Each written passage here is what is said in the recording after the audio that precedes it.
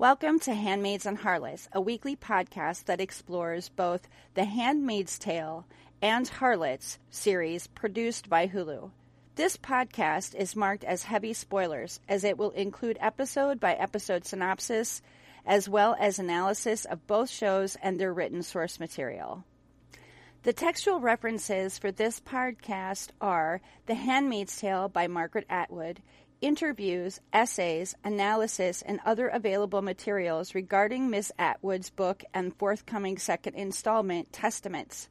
Textual references for all Harlots-related podcasts will be taken from Hallie Rubinold's book, The Covent Garden Ladies, Pimp General Jack and the Extraordinary Story of Harris's Lists, as well as interviews, essays, analysis, and other available materials regarding Harlots by Hulu.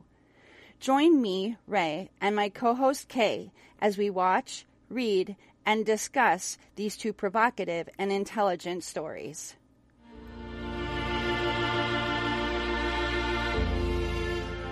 The episode begins with a hanging. 3 are ushered onto the gallows. What appears to be 2 Akano people and perhaps an eye are then noosed before an audience of handmaids while Aunt Lydia gives them a pep talk, explaining how they were becoming an instrument of God. As the camera pans along their faces, June's expression is set in grim determination, while Janine and her one-eyed gaze skitters about the crowd around her and those before her, uncertain and disturbed. As we hear the last complaint of the body-laden ropes, June drops her handle upon them and stalks off, brushing past off Matthew, telling her it's time to go. As they walk back to their home, off Matthew and June argue about the necessity for such executions. And in the midst of this argument, off Matthew is halted by what might be Braxton Hicks contractions, or real ones. It's hard to tell. June stops and talks her through it, helping her to breathe and get past the pain so that they can continue on their path home.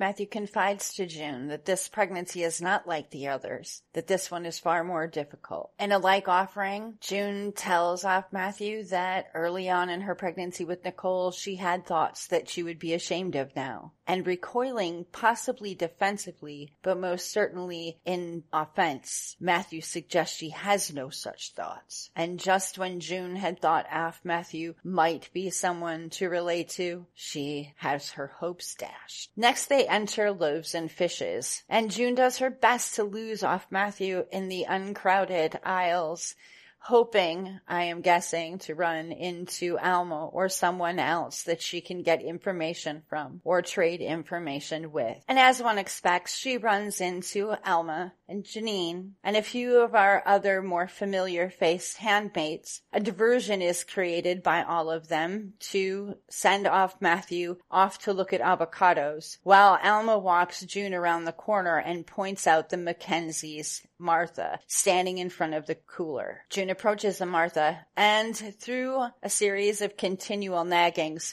she manages to wheedle out of her a time and a place and the name of a guard at Hannah's school where June might be able to see Hannah. But it was a poorly chosen moment, for Matthew stands off to the side, and we see her observing this conversation. Our point of view shifts to Emily and her wife in Canada. They are being interviewed by one of the Swiss dignitaries. Many uncomfortable questions are brought up to Emily, some of which the information to answer has not been shared yet with her wife. Sylvia does a little interrogating of her own, asking the Swiss envoy what any of this has to do with protecting Holly Nicole. The answer is that Gilead has given information to the Swiss to suggest that Emily is a criminal. Sylvia defends her against this, arguing that what she had to do in Gilead she did for survival. And the Swiss seem to understand that, but say they have to ask the questions anyway. After the interview is concluded, Sylvia and Emily have an exchange in which Sylvia offers to be an ear for Emily, telling her that it doesn't matter what happened in Gilead and that she doesn't judge her for the things that she had to do. But Emily suggests that she's fine, puts on her coat, and leaves. As our POV switches once more, we are with Serena Joy and Mrs. Winslow as they walk around the crowded cul-de-sac in which the Winslow house exists. It is here that Mrs. Winslow shows Serena a home left empty since the uprising. It is still filled with the memorabilia and the clothing and the personal belongings of the family who once lived there and we must now assume have been quote-unquote salvaged. In this conversation, Mrs. Winslow suggests that it might be best for Serena and Fred to move to D.C., but Serena seems unconvinced. There is both a mixture of whimsical interest and also concern and upset on Serena's face as she is confronted with the very real remnants of people who once lived in this house, who one can assume are no longer here or alive. Still in D.C., but this time with Commander Winslow and Fred as they descend a staircase in what looks to be an official building. The conversation is very much about Winslow stroking Fred's ego over the genius of his press campaign in order to get Holly Nicole back.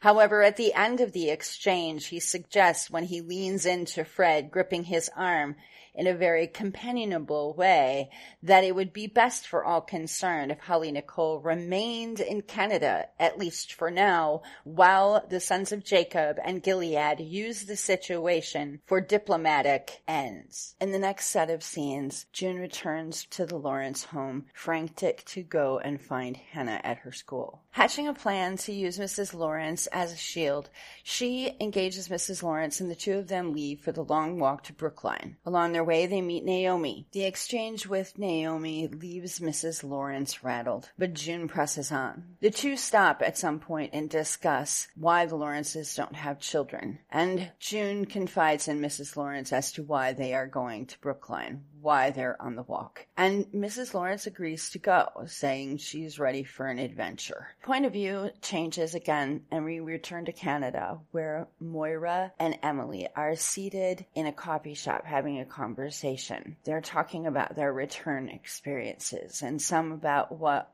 Emily has gone through with this interview with the Swiss. At the end of the conversation, Moira says she has to go because she has a demonstration she needs to attend, and Emily asks if she can go with. When next we see Emily and Moira, they are outside an office building in Canada. They are hunting down this minister. They find him along with other protesters and engage him. The two of them become increasingly angry, Emily increasingly violent, until both women are held back by guards and we hear sirens. Changing points of view, we return to Mrs. Lawrence and June as they make their way to the school in Brookline. As they arrive, they are notified that the guard the Mackenzies Martha suggested they speak to is not on duty today, and that in either case they're not getting in. Mrs. Lawrence improvises and says that she was promised a tour, and the response from the school officials is to let her in, but June is barred from entry. June runs the perimeter of the school,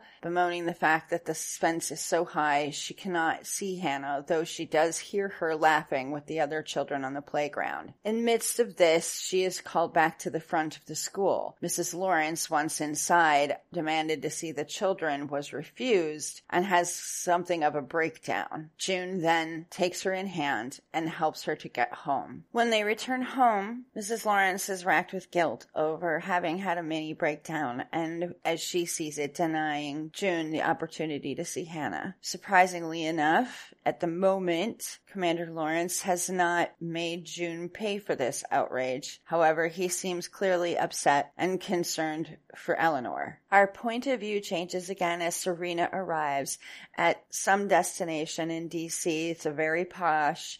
It looks like it must be a dinner club or a club of some kind.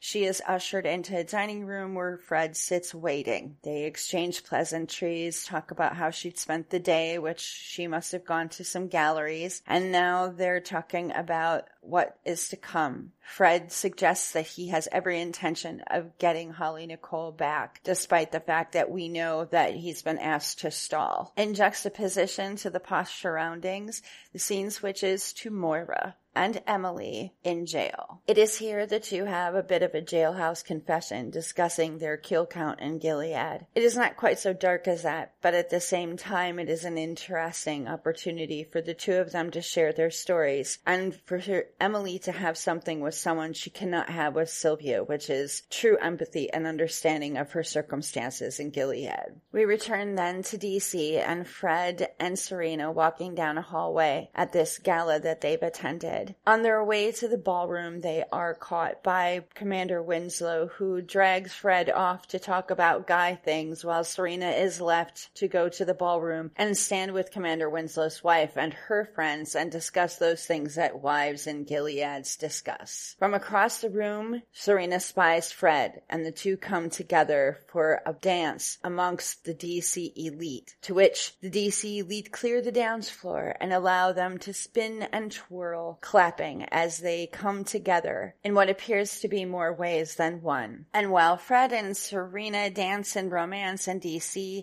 the handmaids have been collected once more for another hanging. As they take their places along the ropes, Alma pulls aside June and tells her that the Mackenzies are gone. So the girls take their formation. Aunt Lydia begins to read the charges against a group of individuals who are marched on to the gallows. Among them is the Mackenzies' Martha. The charges are endangerment of a child, to which June knows now she participated. Forced to participate in the hanging of the Martha who had aided her, June is furious. June lingers alone for a moment in front of the gallows, pondering the consequences of her actions, and then turns off and muscles her way through the crowd of handmaids, headed back home. As she passes off Matthew offhandedly says to her that she should be thankful. And from that remark, a confrontation ensues between June and off Matthew. June snaps, taking off her wings and driving off Matthew into a wall where she tries to choke her and screams at her, while the others flank them so that they can shield them from the eyes. But in the end, the handmaids pull June off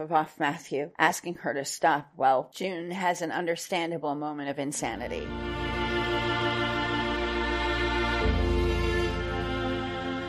This is Handmaids and Harlots, and I am one host, Ray. And this is Kay. And we're here to talk about the latest episode of The Handmaid's Tale on Hulu. Under His Eye. Yes. So the temptation is strong, kids, to do things we shouldn't. But we're gonna stick with the themes this week. And we identified 3 themes, one of which we will not name until later. But the first 2 themes tend to go together with each other pretty well, and that is secrets and consequences. I think we should start with secrets. Secrets? Let's start with secrets. So in this episode, we see several indications of the importance of secrets and keeping them secret. June. We're looking at you, June. And Fred. But we'll get to that. We start out at first in Loaves and Fishes, of course, with June and her budding little network of subversive handmaids, where it seems our poor one-eyed Janine has been roped into this. I'm not entirely sure this was a good idea, is a good idea, or will play out well for Janine at the end. But I don't know. Maybe she doesn't know. Like they're trying to face this as like it's a game or something. I don't know what is in these girls' heads other than they're desperate. Which I understand desperation, I also know that in Sobibor, which was a concentration camp held by the Germans in Poland, which was used for the extermination of Polish Jews, Ukrainians, and Russian POW Jews, they managed to complete a revolt against their Nazi captors and escape while being watched and informed on, because they were able to not be obvious. Desperation, I would suggest, was a part of that mix, but they managed it. They did. I don't know about these handmaids. You got to work with what you got, I'm assuming. Sweet Jesus. So Alma's not good at, what is she called? She's not good at it. Yeah. She's sassy though, and I'll give her points for that. I like her, but it's clear to me now that she lives in a really permissive house. So it doesn't actually moving in this world with any modicum of circumspection is just beyond her. So like we see those guys in Loaves and Fishes and they run almost like a high school sitcom runaround off Matthew, which for all of the obvious reasons fails. I mean, honestly, how long do they think they can hold her with avocados?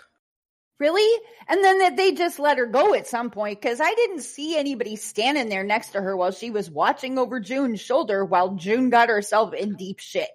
And I mean, June didn't wait when she came in either. She just shot right past. It was like, no. Do some shopping. Get a Matthew off your freaking case. She was so not circumspect and so not working in any kind of way that's intelligent. And since we can go back to the episode in which she has this conversation, is given the folders by her commander, that he was trying to get her to start thinking. Like, start planning ahead. Start using what's between your ears. And if you're going to do this, there are real consequences to this. She's already got one Martha killed. Oh, yeah. Got one Martha killed, got one sent away. Granted, Cora got sent away because of lying, but she wouldn't have lied without June. Right. That whole situation would not have evolved the way it did if June had not been involved in it. I mean, there would have been one lie at least, but... So she's already got, we know for sure, one Martha killed, and she's gotten another one, or possibly gotten another one sent away. Not to mention getting, and have we all forgotten in her escape, getting an Nakano family killed. So, like, she doesn't... Well, I mean, they got the dad killed, but she also got another woman sent as a handmaid. Yeah. And a child given to somebody else. Somebody else's child taken away from them and handed off. Which, I mean, at the very least, she was trying with the earlier seasons, but I think she's just getting so pressured here that she can't remember that secrets have to be secrets. I think she has allowed her panic and desperation to overtake her senses. And that was the entire point of everything that Lawrence said to her.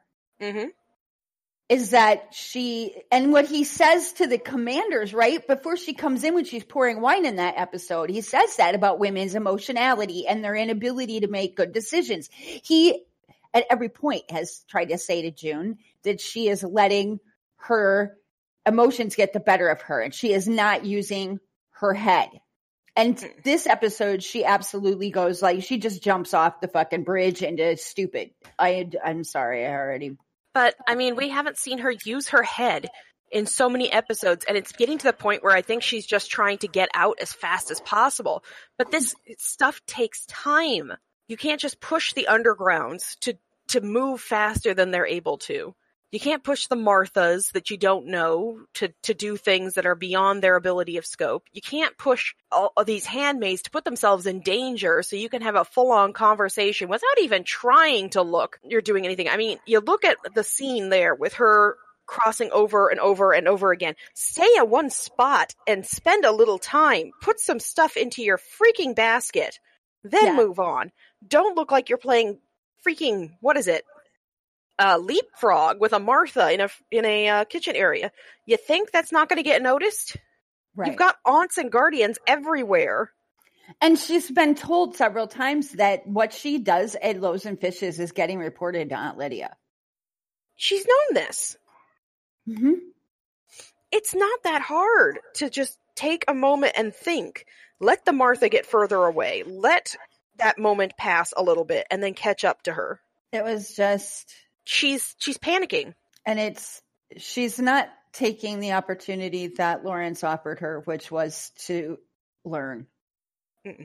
She's just thinking that the longer that Hannah is away, the longer she's going to get used to her captors, which honestly happens. And if she helps take down Gilead, yeah, she can get her kid back. And yeah, it's going to take some therapy. There are probably going to be things that she'll never forget, and there are things that are going to probably scar her. But what's going to scar her worse is seeing her mother killed in front of her because she can't take the time to learn how to work these undergrounds and to do anything. Yeah, she's not planning. And it just bodes poorly for what happens when she gets her hands on Hannah. She has no exit strategy. She doesn't. And she doesn't have Lawrence to lean on. Well, not anymore. Yeah, well, not anymore. So this conversation then that she forces on, this observed conversation she forces on the Martha, in it, she offers escape. Which is stupid. Now, she hasn't bothered to talk to Lawrence about this. One time, he was willing to help her. And even then, he felt kind of shuffled. Yes. And at that point, we don't know. We still don't know. Nobody actually knows who called the eyes on June at the Mackenzie house. For all we know, he did. Covering his ass. Yup. For all we know, he did. So, or the Martha did. Or the Martha did. And so she assumes rather, that she's got an out. She may not have an out. But she offers that to this Martha, an out. And then she leaves and gets into this conversation with Off Matthew. She's gotten very lax, considering the fact that Off Matthew is clearly devout. Clearly a true believer. Despite the inconvenience and the inhumanity of her circumstances and situation, June assumes that she's safe to talk to about any of this. All of June's caution and all of her guile from earlier seasons are gone. It's like somebody reached in and plucked it right out of her head. I mean, you've got where she's come back from DC and you see the veils getting onto handmaids. Do we know if there's rings on these handmaids? No, we have no idea. This could be just starting by putting the veils over their mouths. But you think that somebody who is as devout sounding as of Matthew is the person to be snapping off at? Right. And you see clear evidence of where things are headed. So instead of become more circumspect and take more time to plan to make sure that your plan is a success when you get where you need to be, you instead just run off half-cocked and do stupid shit. So she doesn't have any respect for herself. She doesn't have any respect for anyone she's dealing with at present. And she's not what I would consider a good risk for secrets. Clearly. Not right now. So, she could learn. Right? So she has this confrontation, the first confrontation with Off Matthew, and is, instead of understanding that she just made a grave error and it might be in her best interest to figure out a way to fix that with her and Off Matthew, she does the eye roll and the hair blow. The equivalent of the, 11-year-old girl, eye roll, hair blow. I mean, you got here, it's like you could bond over the whole childhood thing. The way she's doing it, she should have read Of Matthew's body language. Of Matthew is not talking about having issues with her mental stuff. So don't bring up mental things with her. She's not having feelings of, I'm going to make the assumption of, miscarriage or even trying to attempt abortion or whatever. Right. Don't bring it up. She's multiple times mentioned that she believes children are miracles. Just roll with it. Off Matthew is trying to talk about her fear that she's going to miscarry. And that she has an impending sense of doom about this pregnancy. And instead of being empathetic to that, June's like, let me tell you my story. The only way she should have told her version of a story is when she had that bleed out in the second season. That would have been a great way to bond in some way to Of Matthew. Yeah, but she fails at this. And I think her anger at Of Matthew is causing issues with any kind of connection with her. She can't try. And then knowing that she can't and understanding that there is a failure to connect between her and Off Matthew, or relying too heavily on the slight connection she's been able to manipulate, she then assumes that somehow that Off Matthew is safe for her to act any kind of way in front of, and that's not going to have consequences, which is just, I am kind of like, well, really? So this is like the first set of secrets we get, right? June arranging this clandestine meeting at Loaves and Fishes, for as clandestine as that can be, with all the eyes and the cameras and everything else all over the place. I don't think they have cameras, but at the very least you got eyes, and, well, you've got Martha's there too, who could turn you in. You've got aunts and guardians everywhere. I think there are cameras in it too, but that's just me. So they have this whole thing, this room, this building is covered because it is the one place everybody comes together that needs to be monitored. Otherwise, there wouldn't be eyes everywhere in it while they're there. So like they're watching for this stuff, and things have been getting progressively more dangerous in this district. There's been more and more stuff going on, mostly surrounding June. Her assumption at this point that she is bulletproof is really getting stretched. I mean, and then like we said, we see the veils, we get mentions of more hangings. Yep. So then we move from that set of secrets, right, to Emily's set of secrets. Which, again, every time they bring up her crimes, I keep forgetting every crime she's ever done. So here she is with her wife and the Swiss diplomat, and the Swiss diplomat is asking her questions about the things that she's done. And her wife, she has not confided in, clearly, all of these things. Mm-hmm. I mean, it's got to be hard to try and be like, yeah, when I was trying to escape, I ran over a man. I popped his head like a dandelion. Right? And Sylvia clearly doesn't care. No, she wants to support her. Or at least at this point thinks she doesn't care. Mm-hmm. I mean, she understands about the need to escape. Right. And it's not... But it's also not unusual for family members who find out what their other family members of PTSD have gone through to be disgusted and to be shocked and have some problems with the discontinuity between the person that they know and love and the person that was created in these stress situations in order to survive them. Right? Which, in that same vein, Emily has got to talk to Sylvia about the relationship with the Martha. It's gonna come out. It is eventually going to come out. And it is also the rest of it.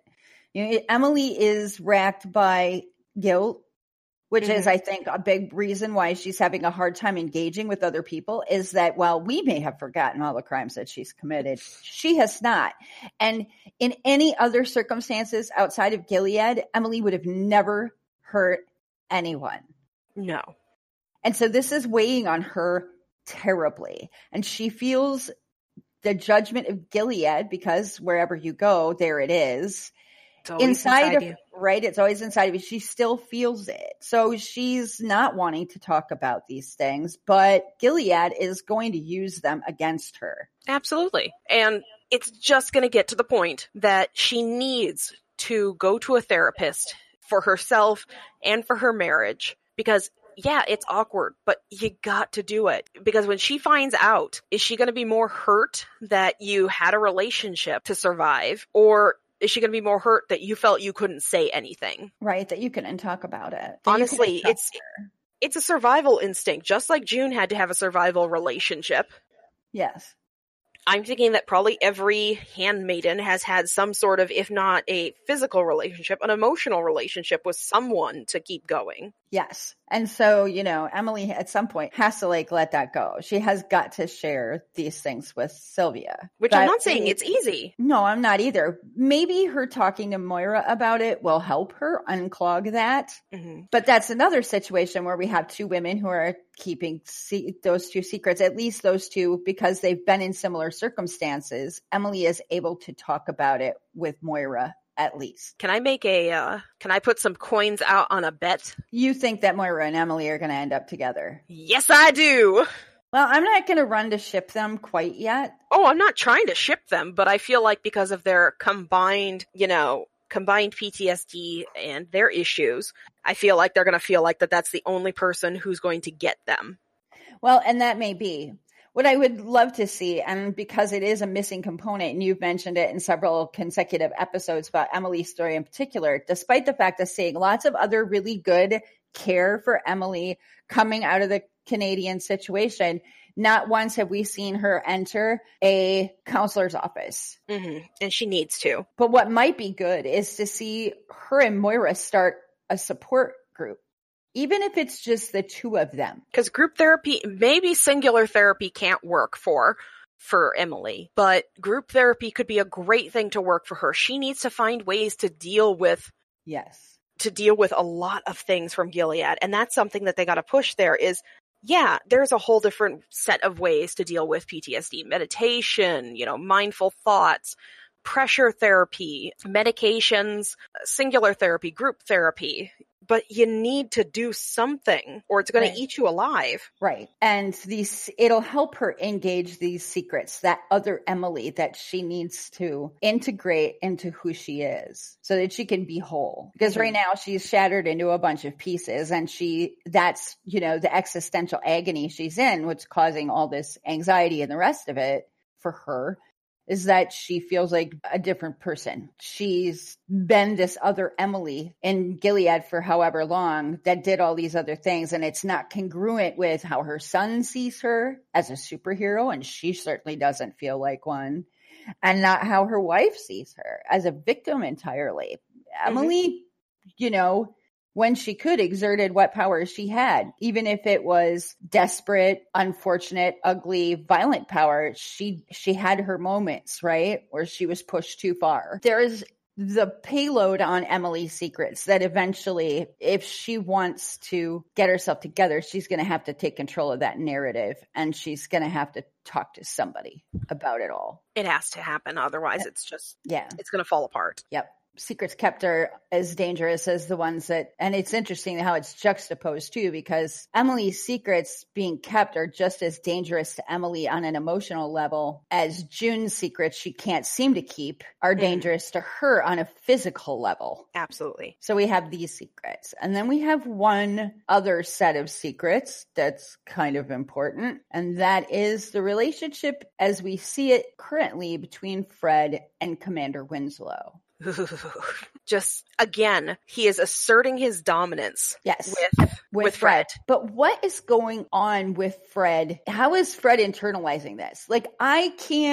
He was very politic in his response to Serena, and she had it right on the nose. She's already proven to him that she's smarter than most people because she knew right away that she assumed somebody had already told Fred that it would be best to leave Holly Nicole in Canada because it's a political wedge issue.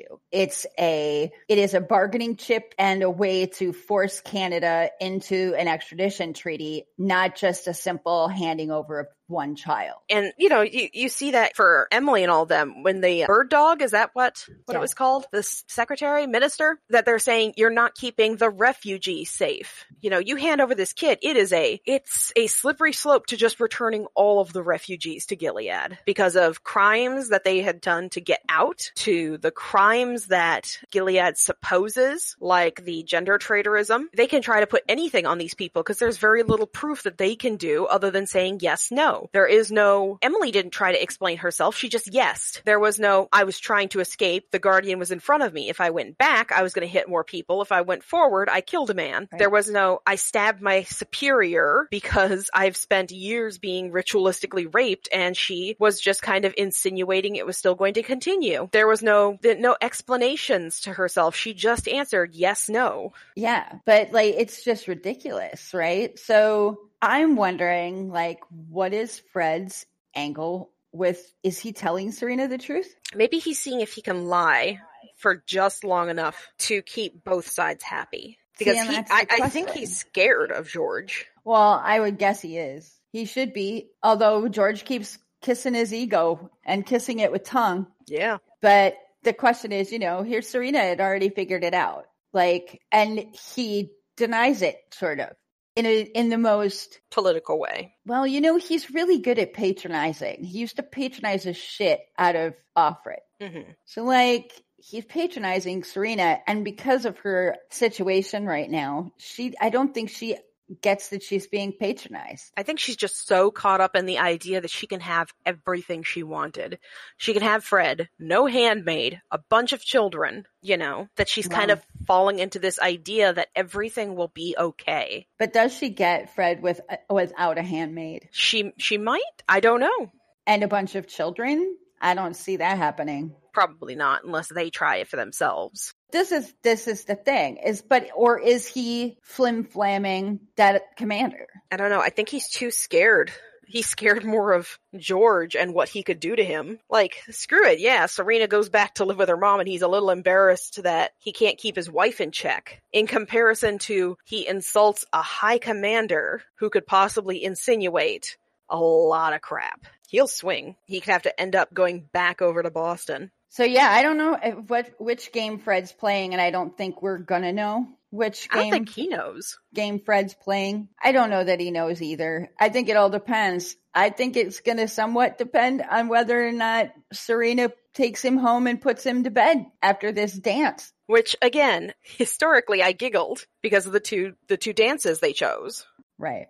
The waltz, because it was considered risque originally because of the touching and closeness between partners, and then the tango. Which is definitely sexual. Right. So, and then the response of the crowd, everybody backs up and lets them, look at them do the dance. And there's so much layer to that. It's like, are they observing these two because they're drawing them into DC politics? What is the big, the macro picture? Is the macro picture that everyone's eyes are on Fred and Serena as they learn to dance in this new milieu, right? This new social circumstance they find themselves in. Which, speaking of secrets, is it just me or, well, probably not just me, but are the wives indicating that either they're having relations with a guardian or that they're just watching peacocks? I think they are. There is a suggestion that some of them are finding sexual gratification outside of their marriage. Could do. Which, of course, we know because the woman that Emily kills, the wife, that's what she got busted for. Mm-hmm. And I'm wondering if she just didn't have... I'm just wondering if she didn't have enough protection to keep from, maybe because she said to her husband that, oh, I love him. That's why she got to go to the colonies rather than being just told, bad girl, don't do it again. And maybe none of these women are getting told that anyway. True that. That might be, there's a whole little knot of that to unpack, I think. But it's interesting, isn't it? How that's this other side secret that DC is full of secrets. That they got their own version of Jezebels, even if it's just Guardians. For the roosters and the hens. Mm-hmm. More than likely. So there's a very interesting bit of information there.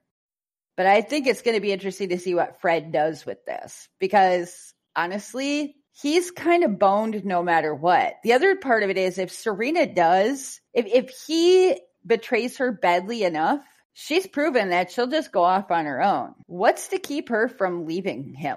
Gilead laws? Mm-hmm. Except for then when she gets arrested and she tells them everything Fred did, then what? Mm-hmm. Fred's in a very precarious position between advancing his career and keeping Serena happy. And he needs to keep her happy. He does. He needs to keep her happy. She's too complicit. She knows too much. Yep. There's secrets he has to protect with Serena as well. Their secrets, which have far-reaching effects for them. And probably others. Probably. Possibly could be a new handmaid being brought in. Yeah, there's a whole lot of secret going on. And I don't know that Mrs. Lawrence's conversation with June is terribly secret. No, I don't think so. But it does eliminate our suspicions that they lost a child in the war. Yeah, that, thank goodness, I guess. Right. But I still feel terrible for her. Yeah, I do too. I want to know more. I do, a little bit. But now we know that that's not the thing. And that he still doesn't want her to have children. He doesn't want to have children. Think it's due to mental problems? Like the mental health? I think genetically that was originally his intention, is that he loved her, but he didn't want to take that risk. Mm-hmm. Because bipolar is genetic. Yeah. And he didn't want to take that risk. And didn't want to put the undue stress of her being a mother on her either. Yes. Which, I have to say, I love Eleanor. She has no filter. She's pretty sweet. Just the hi button. Oh, we're so happy you didn't die. And it's like, oh my God, Eleanor. That was so hilarious. And just, then that look on Naomi Putnam's face was glorious. that just, what do I even say to this? But that was another place too where June wasn't circumspect enough. Mm-hmm. Nobody ever sees Mrs. Lawrence out and about, and Naomi was definitely giving that situation the eye. Especially when they left, you saw her look back like, what to the ever living? Especially because June was essentially giving orders to Eleanor, like, shouldn't we get going? And that touch of the hand on the back, and it's like, no, June, turn around and take her home. Yep, that was really, really, really poorly thought out. This isn't like Serena where you guys could go take a walk and no one blinks twice. This is a commander who doesn't come out. This is a wife who doesn't come out. And has displayed that she's not entirely with it. Yeah. So it was bad. That's another bad. Like, I don't know how many signs she needed to turn around and go home, but she missed them all. Blatantly ignored them. Well, blatantly ignored. It was better. That's secrets. That was pretty easy. The other one, correct me if I'm wrong, is consequences. No, you're quite right. I mean, if you look even at Eleanor, and the first thing of being Eleanor and June, the consequence is Eleanor broke down. She did. She tried so hard to do what she could to help June because June seemed to try to connect with her and tried to do nice things for her. Yes. And she broke down because she couldn't do what June wanted. Yeah, she knew that June wanted to see her daughter, and she tried to get to the children, and they denied even her. And in being told no, she lost, you know what I mean? She had no other way around it, and then she just felt like she had failed June. Mm-hmm. So the consequence for that is being 1, Eleanor broke down. 2, Joseph ever lovingly wants to probably throttle June. I thought it was really interesting that bringing up Eleanor after an incident causes him to rage out on her. But the fact that she takes her out and does all this to cause her to break down, he's just so pulled back in that he's just saying no. And that's all he says to her. Well, he doesn't tell Cora he's going to ship her out either. At least not that we see. Yeah. Yeah, he warned her. Don't hurt my wife. Don't ever lie to me. He doesn't have very many rules. But those are rules. And she fucked up. And we know what happened to Cora. I mean, we don't know what happened to Cora. Nobody does. That's the great mystery. But she's not there anymore, for sure. There's no Cora in the Lawrence house anymore. Nope. There's a Beth. So the consequences for June's misdeeds and manipulation of a mentally ill person in order to further her own ends with that mentally ill person being hurt, confused, publicly embarrassed, and a breakdown. Mm-hmm. None of which that occurs to June is going to be a serious problem until she gets caught. And even then, I don't think that she really gives a shit that she's going to get caught. No, she gives a shit because she knows Lawrence is going to be upset, but then she tries to mitigate it by making him feel bad because he doesn't take Eleanor out anywhere. I know, it's like, oh, she was so alive. No, she wasn't alive, dagnabbit. She was scared. She didn't know what was going on. It's like, June, you're manipulating this woman, and it's not going to work for everybody. So I'm concerned for June because I think Lawrence is probably at his most dangerous when he's quiet. I wouldn't doubt it. And he doesn't even really acknowledge, at least not to her specifically, what she says about the alive comment, which is just manipulative as shit, as we already discussed. Yeah, because she wasn't alive. Right. So there's the consequences for that, right? And then we also see consequences again when Mrs. Winslow takes Serena to that house in their cul-de-sac that's not been remodeled in the Gilead way, hasn't been touched. And Serena is confronted right then with like very clear consequences of the things that she and Fred have been a part of. That family was clearly arrested. Or pushed out, or tried to escape. Yeah, because I mean, if they had moved, like emigrated to Canada, like yeah, they'd have taken their shit, right? But we don't Definitely see that. That Xbox. We don't see that, do we? No, we do not. And I saw some comments on Reddit that Serena didn't care. No, Serena was clearly moved by what she saw, but not enough. Like she was like, what, where'd they go? And Olivia's Who just were like, they? yeah. And Olivia's just like, Baptists? And that's the end of the conversation. Serena's face, however, is clearly, I mean, she's thinking about this and not just thinking about, whether I want to live in DC. She's thinking about the people. The places where her eye lingers is the places where the camera lingers. Mm-hmm. Like the broken glass on the floor. It's very intentional that we're to see what she sees in that house through what the camera sees in that house. And she is not comfortable with it. When her and Fred moved into that house in Boston or Brookline or wherever it is that they live, it was already fixed up. There was no evidence of the people before. This is something completely different. And it seems pretty clear that it's disturbing to her, but not disturbing enough. And it's good to see her like kind of struggle with that and the consequences. Because she's been trying really hard to distance herself from all consequences of what her and Fred have done by wrapping herself up in this idea that she's going to get her daughter back and then everything will be made right. Too true. It'll cover up for her moment of weakness, right? So there's those consequences. And then there are the hangings, which are consequential. Oh, yeah. And the most important consequence in the hangings is the final scene of consequence. Once I saw that there was a Martha and a guardian up there, after hearing that the guardian wasn't at the school, I'm like, they got caught. They did. They got caught, and they're going to hang. Though I kind of wish they talked about what happened, why the handmaids were up there. Right. They didn't get into that. You don't know if they're part of this whole relay of information, although Alma apparently didn't get nabbed. Maybe she's just so hidden. I don't know. Or her commander is, like I said, her place is lax and her commander's like, no, she wasn't even there. Or who knows? Or she was at home, gave her an alibi. Who knows how Alma managed to escape that. If those handmaids had anything to do with this whole plot. And they might not have. It might have been another thing. We don't particularly know. And the show got kind of sloppy here, I think. Just a smidge. It's definite consequences for June to see that. And that woman is going to die because of her foolishness. And I see her do something that reminded me of Serena, and I do not like at all. At first, she did not want to pick up that rope, and she knew that it was because she knew she had complicit.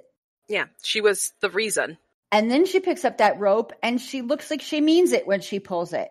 And then she wouldn't let it go either. I wonder if that was just her guilt, just coming in, just being like, I did this. I can't have the conviction of sending this woman to her death if I'm just going to haphazardly cover my ass. Yeah. I don't know. Maybe I'm giving more thought to it. Or maybe you're giving June more credit. Personally, I saw it as she was angry that woman let her get caught. That woman got caught, or that woman spoke, and now her daughter is moved because Alma tells her that their family is gone. And she blames it, instead of on herself, she blames it on the Martha. Because that's how I read that whole scene. Is that June was fucking mad that her harebrained scheme had ended up this way and blamed the Martha for the whole of it. Which is why then when Matthew says, I saved you, June loses her shit. Which I loved that the handmaidens circled around them. Yeah, I love that shield wall they put up, right? Because you're right across the way from a bunch of guardians, you idiot. Yes. And then, not only are you attacking another handmaid, you're attacking a pregnant handmaid. You want to hang up there too? Yeah, that's a hanging offense. It's like, where is Hannah in that? And we can all make the argument June's beyond the point of reason now because she's so angry. But she's only angry and beyond the point of reason because she wasn't reasonable to begin with. When you put on the fucking donkey ears and the nose, don't be surprised if someone sticks a tail on your ass. Absolutely. What in the actual fuck? What a complete misread. This woman who's supposed to be so good with people. A complete misread of her walking partner. A complete misread of the situation. A complete overestimation of one's ability to get in and out of trouble. And this is probably the only time that I would, and I don't agree with people who are saying this, that June has had so much plot armor that, whatever. I think June does believe she's indestructible at this point. She has some kind of ridiculous survivor guilt thing that makes her believe that she's bulletproof. The survivor high? Yes. And that's the whole point. She was supposed to go to Lawrence's and lay the fuck low and learn something.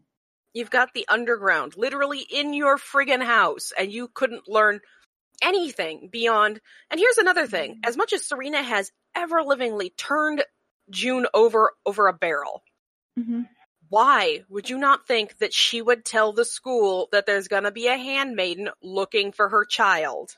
Oh, right. And that very well could have happened too. And we don't know. We don't know that Serena didn't double back on that and get her in trouble. We have no idea that. But it seems pretty clear that Off Matthew is the one that set that in motion. And that Lydia's been concerned about it since twice now. June has gone out of her way and put herself in danger and other people in danger in order to see Hannah. It makes perfect sense to me that Lydia would say to her walking partner, you make sure that if she does anything out of the ordinary, that you report it to me. It would make sense. And June just doesn't seem to understand yet. She had a better understanding of what she was dealing with in the first 2 seasons than she does this one. And I'm not going to take it that because she's emotionally overwrought, she is unstable and unable to make good decisions. Because I'm going to tell you all something. This is something that's, to me, is super sexist to make that suggestion. Lots of women go through lots of fucking stuff that would make anybody overwrought. And they still are capable of making intelligent decisions. It's an excuse. Now, I'm not going to say that June doesn't deserve the ability to snap every once in a while. I mean, she did just become complicit in the hanging of another woman who tried to help, or she was trying to help. Right. But just the same, this has been a pattern at least this whole season, and started early or late last season, of her not thinking through her decisions. We're not seeing her apply any smarts to this, and she did not use any of her noted people skills with Off Matthew at all. It's almost like she couldn't be bothered, because Off Matthew was harder to deal with than someone else, than some of the others. She didn't really have a handle on her. No. Nor did she look for one. She very easily could have done the exact same thing Emily did most of the entire first season. Pretend to be a real believer. Yep. She could have gotten more info. She could have been less watched. Lay low and wait for the right opportunity. But, I don't know. So her consequences is this. She has to participate in the hanging of that Martha, who she basically, literally let her out to hang. Anyway. And then we have Emily and Moira's consequences for going to that demonstration, which is they both get put in jail. Now, we all are taken for granted they're in Canada and then, blah, blah, blah, and they're demonstrating. But we need to take one thing into consideration here, and I think it's important, considering the political conversation that's going on between Canada and Gilead right now, and this ask for an extradition treaty. Getting yourself arrested at a protest is not the way to not be on the list to get extradited. Especially if they can say something like, for Moira, she was at a center to serve for her sins or for her crimes, and she murdered a commander. I mean... Well, even just the Canadian government may look at her as a troublemaker. She has an arrest record now. She's not just a refugee. She's not just that. She's a refugee with an arrest record now. She may become a liability to the Canadian government. These are all things that in an extradition court are going to come to light. They're not going to not put her Canadian arrest record on the table when she goes in front of a judge.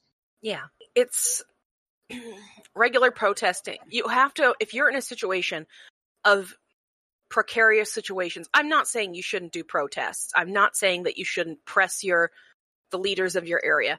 But if you're in a precarious situation, you need to find allies who aren't to press that hard. Yes. And I agree. They go to protest, sure. Absolutely agree. You go to protest. But when it looks like it's getting so confrontational that the police are going to be called, you pick up your shit and you walk off. Mm-hmm. There are Canadian citizens there protesting who are in a far better and far safer situation to be there and protesting and soak up that getting arrested for civil disobedience or whatever than you are. Absolutely.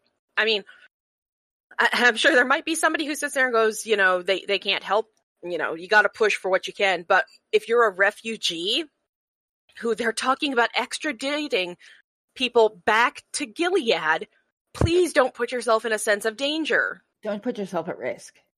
You're not helping anybody. Unless you're willing to suffer for the Go act. back to Gilead. Unless you're willing to go back to Gilead. I suppose if you're willing to go back there, then get right on it.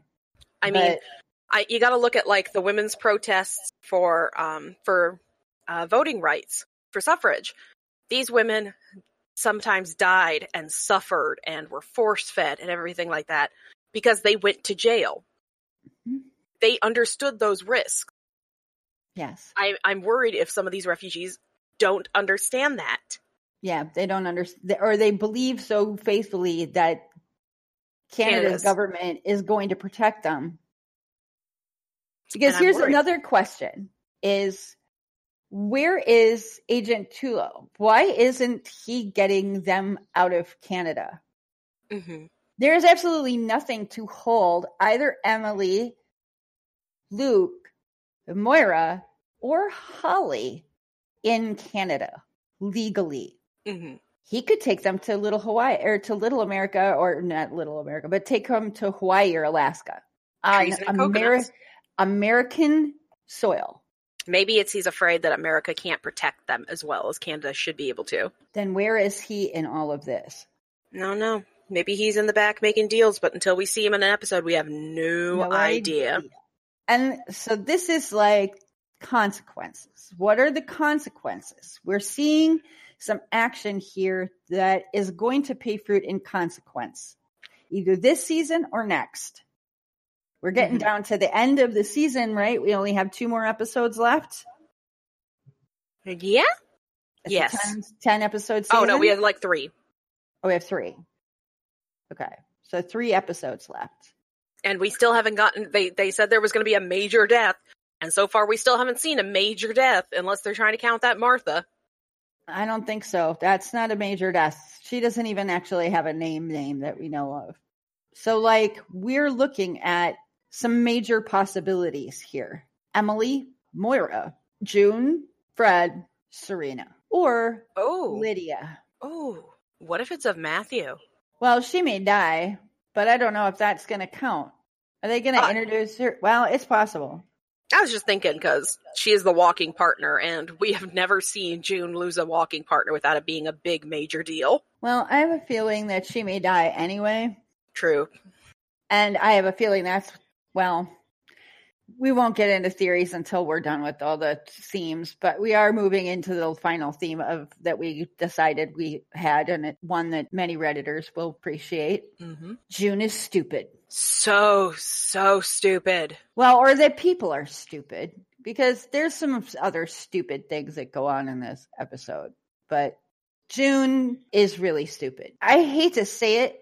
I hate to agree with Lawrence's determinism, but June isn't doing anything to alleviate his first snap judgment of her character. Mm-hmm. Not at all. And Serena is being stupid because she's believing anything that comes out of Fred's mouth. But June feels she's untouchable, and it's becoming stupid. And I'm not saying that the writers don't know their character or anything like that. June has been under an immense amount of pressure. Shit tons of terrible things have happened to her, but she needs to focus on what the goal is, getting out of Gilead and getting Hannah with her. Right. She should have realized that it's not going to be a regular school for these kids. Yeah. Girls are a commodity, trading chips, fertility. They're not going to just let anybody see them. Right. And the other part of it is, and people can plot armor this, complain all they want to, but I can guarantee you June's not the one that that dies at the end of this season. No, why would you kill your main character? Elizabeth Moss is the face of this show, and they have not really created anybody to take her place. And there's no other handmaid unless we're following Alma. I don't think so. So now what? June's going to survive this. Maybe she'll smarten up, but right now she's an idiot. But look at the consequences of her being really stupid. And Serena being really stupid. I'm waiting. Somebody's going to pay for all of this. There's going to be a reckoning. Oh, yeah. And maybe both of them are going to pay. And one of it might be that Fred actually does end up on the wall. Could be. It would not be surprising. If they turn this into a buddy show by making Serena and June walking partners in the next season, I think I might cry. I don't know. I'm not going to say that I'm not going to watch the show. It's not taking turns a la, Game of Thrones on terrible writing. No. That's not at all what I'm saying. I want to see where this is going because they're not rushing themselves. No, they're not rushing themselves, but I think there's some sloppy story development, some sloppy plot development here that is unfortunate. Hopefully this is a one-off. I know a lot of people are really upset with this episode. Other people think it's the best episode. Can I be of two minds about it? I think it's one of the best episodes, but I also think that there's plot holes big enough to drive a black van through. I do. People in these three main characters are all three being really stupid. June's being really stupid. Serena's being really stupid. And I fear, or don't, Fred is being really stupid. It's a big one. There's some people are taking crazy pills. They're losing themselves in the moment and missing the big game. And Fred thinks he's not, but he is. Because I have a feeling that Worm is going to turn on him. I have a feeling about that. So that was and we've already complained enough about June, despite having been on all of the other themes, but people are stupid. They are. I'm just so disappointed in June's lack of consideration for either her situation or anyone else's. She's almost in some ways has the same stupid tunnel vision as Serena. And maybe that's the point the writers are trying to get across, is that June has become as myopic and tunnel visioned on Hannah as Serena has on Holly Nicole. Well, there you go. We just solved this. That's what this is all about. And I think maybe then that means that they're both going to really get a fucking bitch slap here right quick. Could quite be. OMG. What a mess. I'm still excited to see the next episode. Oh, I'm not excited to see the rest of the show. I don't feel that way about it. This isn't that. This isn't the Dornish plot. Oh my God. Bad to say. We're not even going to go there, but it's not Game of Thrones level failure. It's just season 8 though. Just season 8. I just want to choke them. I want to choke everybody because it's just silly. It is indeed silly. Oh, I don't want to choke Emily. I just want Emily to get a therapist. And poor Eleanor. Now, in the people are stupid theme, there's a few things that I noticed on Reddit, and some of you are going to be pleased because I've noticed you. I want to make a shout out to Apathetic Quicksand, who mentions the issue of the birth mother already surrendered her rights. And she talks about that whole confrontation there and Moira pushing the issue with that minister and discussing why he says that. And Emily, of course, coming across with what do you mean? She didn't surrender her rights. She sent me out of the country with this child, right? Now, whole thing that happens at the protest. And then there's this conversation by Jedinya or Jedinja. She mentions, or they mention also about that whole thing, and then brings up the question in this thread that why isn't there more work with the press on the part of Emily and Luke and Moira, in particular about the Holly issue. And as I mentioned, then there was one of the other commenters also said that as a recently graduated journalist in Canada, she can verify that they'd be on the sidewalk outside the buildings of where these people live, constantly asking for interviews.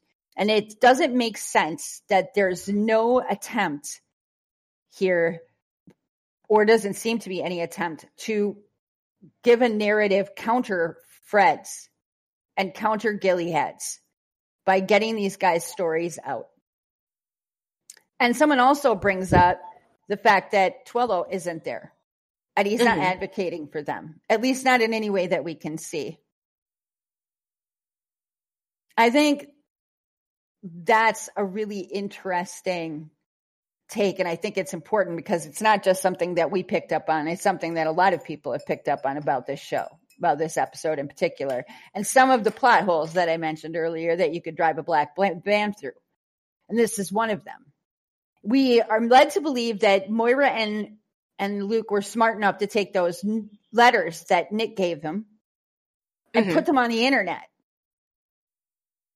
But they're not smart enough to be granting interviews and doing interviews about Holly Nicole so that they can gain some traction in the dialogue that's happening in Canada about this extradition treaty. And in particular about what constitutes rights of refugees and how that's going to be determined. Balancing what refugees' testimony is about their experience in Gilead against Gilead's armor of all these files about what these people have done in Gilead. Like, there's just like nothing happening here. I wonder if we're going to see more of that in the next episode. Like, I'm not sure. Well, I would think that they have to do something because this is literally a plot hole that you could drive a black van through, or several black vans. Because it doesn't make sense that they're not. That we have two media savvy individuals take notes that were smuggled out and put them all over the internet, but they don't have it to get together to get like interviews and YouTubes and whatever, going on to protect their situation now. It's like they've forgotten how the world works in the midst of all of this. Sort of like June, except they don't have the same sort of pressure right now that June does. June's almost more forgivable than this big thing. So thank you very much for this post, Apathetic Quicksand, and for the other individuals who posted in it, because it's a really good thread, I thought. I got to see it. It was pretty darn good. I think it hits on a lot of issues that a lot of us picked out of this episode pretty quickly. But things are sliding sideways. And I hope things, get covered soon. Yes. We also got a message on Twitter from Elizabeth Lawson at Liz Lawson on Twitter. And she said that we should watch Big Little Lies. Oh? Yes. I watched season 1 of Big Little Lies. I don't know if you did. It's really good, but I don't think we're going to change this into Harlots, Handmaids, and Housewives. Maybe when we're all done with all of this stuff. I don't know. Maybe? I don't know. But she was talking about how Big Little Lies deals a lot with post-traumatic stress disorder as well. And that she would be interested, I guess, in what our thoughts were, because she feels they're handling it in a very good way in that show as well. I have not watched season 2 yet. I have a lot on my plate right now. So I'll have to put it in a queue. I will binge it up on the old HBO while I wait for his Dark Materials. Oh, man. Because I won't be rewatching Game of Thrones. I know how it ends. It was terrible. However, thank you, Liz, for your remarks. And when we get a chance, we will. But I don't expect we're going to start a new podcast for that or add that one to this one. But I will try to answer you on Twitter when I get that far. When we get that far. Because we are literally rolling. I think we may even have 1 week of overlap where we have to do a twofer podcast where we discuss the last episode of Handmaid's Tale and the first episode of Harlots. Mm-hmm. So it's going to be glorious. we have a little bit to do before we get that far. Twitter was great this week. So much fun. Reddit, now that we can keep up with y'all and read stuff in real time, it's super awesome. I can look at spoilers. And I'm not saying that I completely agree with all the June hate, but I'm not saying I don't. We're on the mediums. Medium? We are. Yeah. We're median. We're on the fence about this. June gets any more innocent people killed, on the other hand, I'm going to be right with Lauren Swelly digs a hole for her in the flower garden. Well, she's got a spot already. Yeah, right? Just dump her in on top of that poor Martha. More planting flowers. Oh my God. So let's cross our fingers. It's one thing for me to have Serena go off and be stupid because she married Fred. Need I say more? But June needs to get her shit together. That's all I'm saying. That's all I'm saying. I can't say that I don't, I can't say that that's not right because honestly, you'd say that out of this is going to turn into a big Jim Morrison quote. Maybe. No one here gets out alive. No one. It just ends like how some people thought that Game of Thrones was going to end with just this graveyard. Yeah. Yeah. Yeah. But I agree. For the people who are arguing that June needs to be dead, I'm sorry. The plot armor will continue. Mm-hmm. Because I don't see them killing her this season. No. I think she's going to lose somebody that shakes her shit. Let's hope it shakes her shit enough to get her straight. But she's going to lose somebody close, I think. Let's not hope it's Beth. That chick didn't deserve that. She's got too much work to do. Yeah, I don't want to see Beth die. I don't want to see Rita die. What if it's Alma?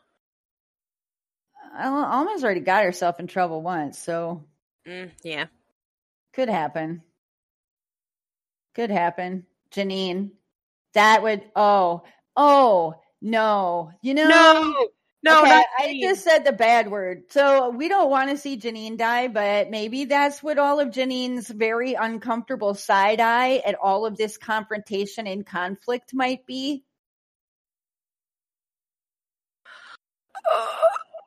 No. Janine doesn't deserve this. No, because Gilead's already fucked her over seriously. Mm-hmm. I don't know, man. It's not good. No bueno. Gurgle. We'll have to wait till next week to know for sure. But and maybe not even then. They may drag it out till episode 10 before we know where all of the birds are going to roost from this ugly little sordid episode. Affair. Mm-hmm. But until then, blessed be the fight. Yeah, blessed be the fight.